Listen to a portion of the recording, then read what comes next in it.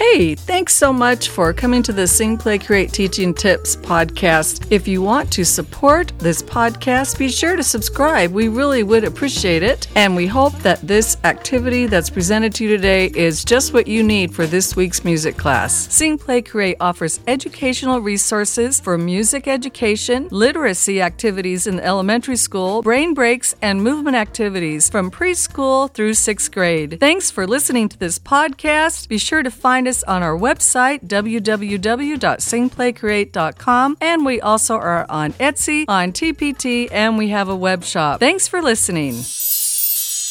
Hello, I'm Sandra, the creator at Sing, Play, Create, and today I have a really fun instrument activity for pre-K through 2nd grades that I know your students will really like. It's to a winter song called Snowflake, Snowflake, and we're going to play instruments as well as play a game. Be sure to subscribe to this channel so you get weekly notifications on our music and movement activities. Let's get started. In this activity, I'll be using 4 different instruments. You can choose your 4 that you would like to use or that you have in your classroom, but basically you'll need 4 really easy to play instruments that work well for your younger classes. The first one is sand blocks. The next one is a tone block or wood block. The next one is a shaker. And actually our first line of our song will be played on the triangle. If you're working with really young children and you don't want to be singing this song over and over again, you can find this song on the Sing, Play, Create Kids Music channel. It's Snowflake, Snowflake. But we're also on Spotify, Amazon Music, Apple Music, iTunes, all your favorite music channels. So you could use this and just set it to play so you could help the students with the instruments during the game especially, and that's going to save your voice too.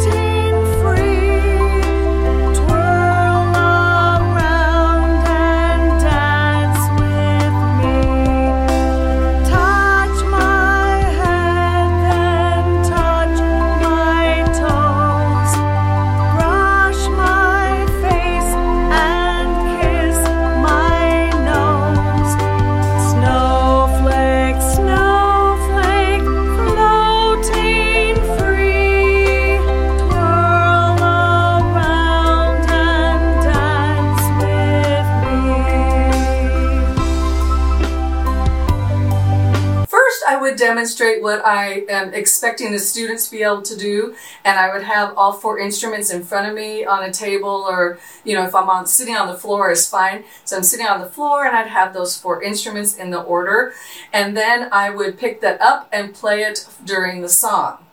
You can have students play on the beat, but I would recommend just letting them play whichever way they want to, especially at the beginning. So if they're going snowflake, snowflake, floating free, that's totally fine. Let them be creative.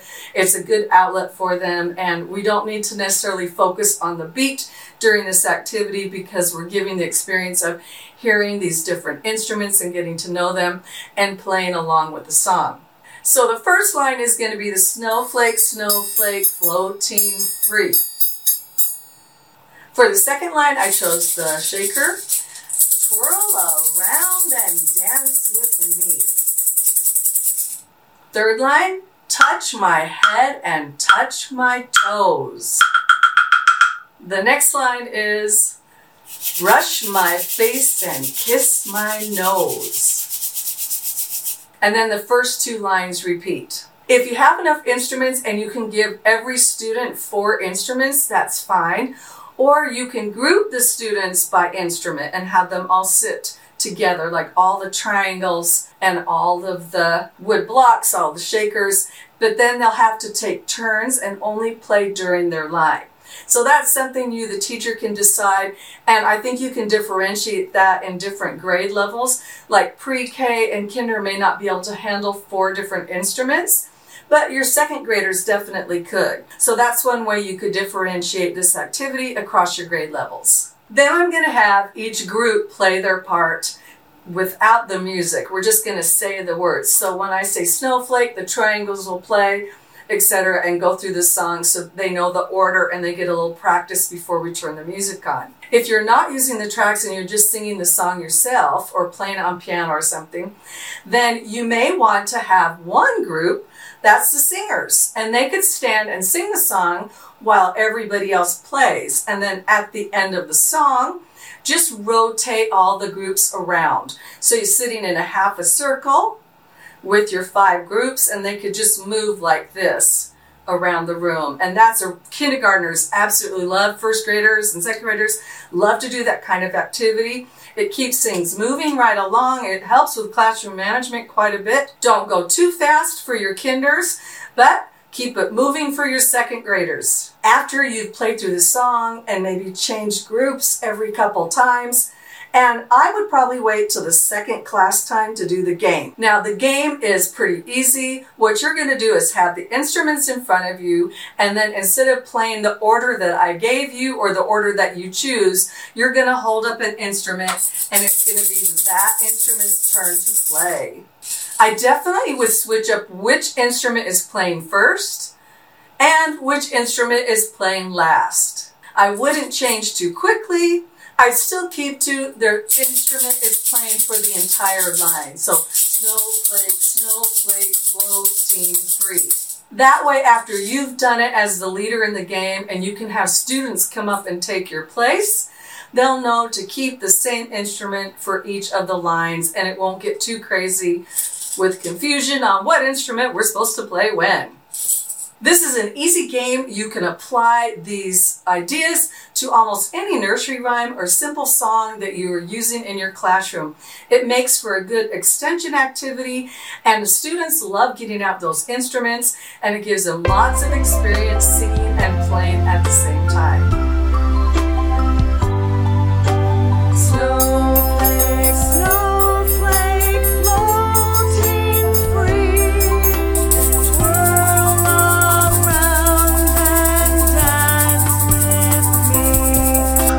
Touch my head, then touch my toes, brush my face and kiss my nose. Snowflake, snowflake, floating free. And then on the very last line of the song, you'll want to have all 4 instruments play together at the very end. Swirl around and dance with me. You can choose to have the students all play on the very last line of the song if you want to. That's a fun way to end the activity.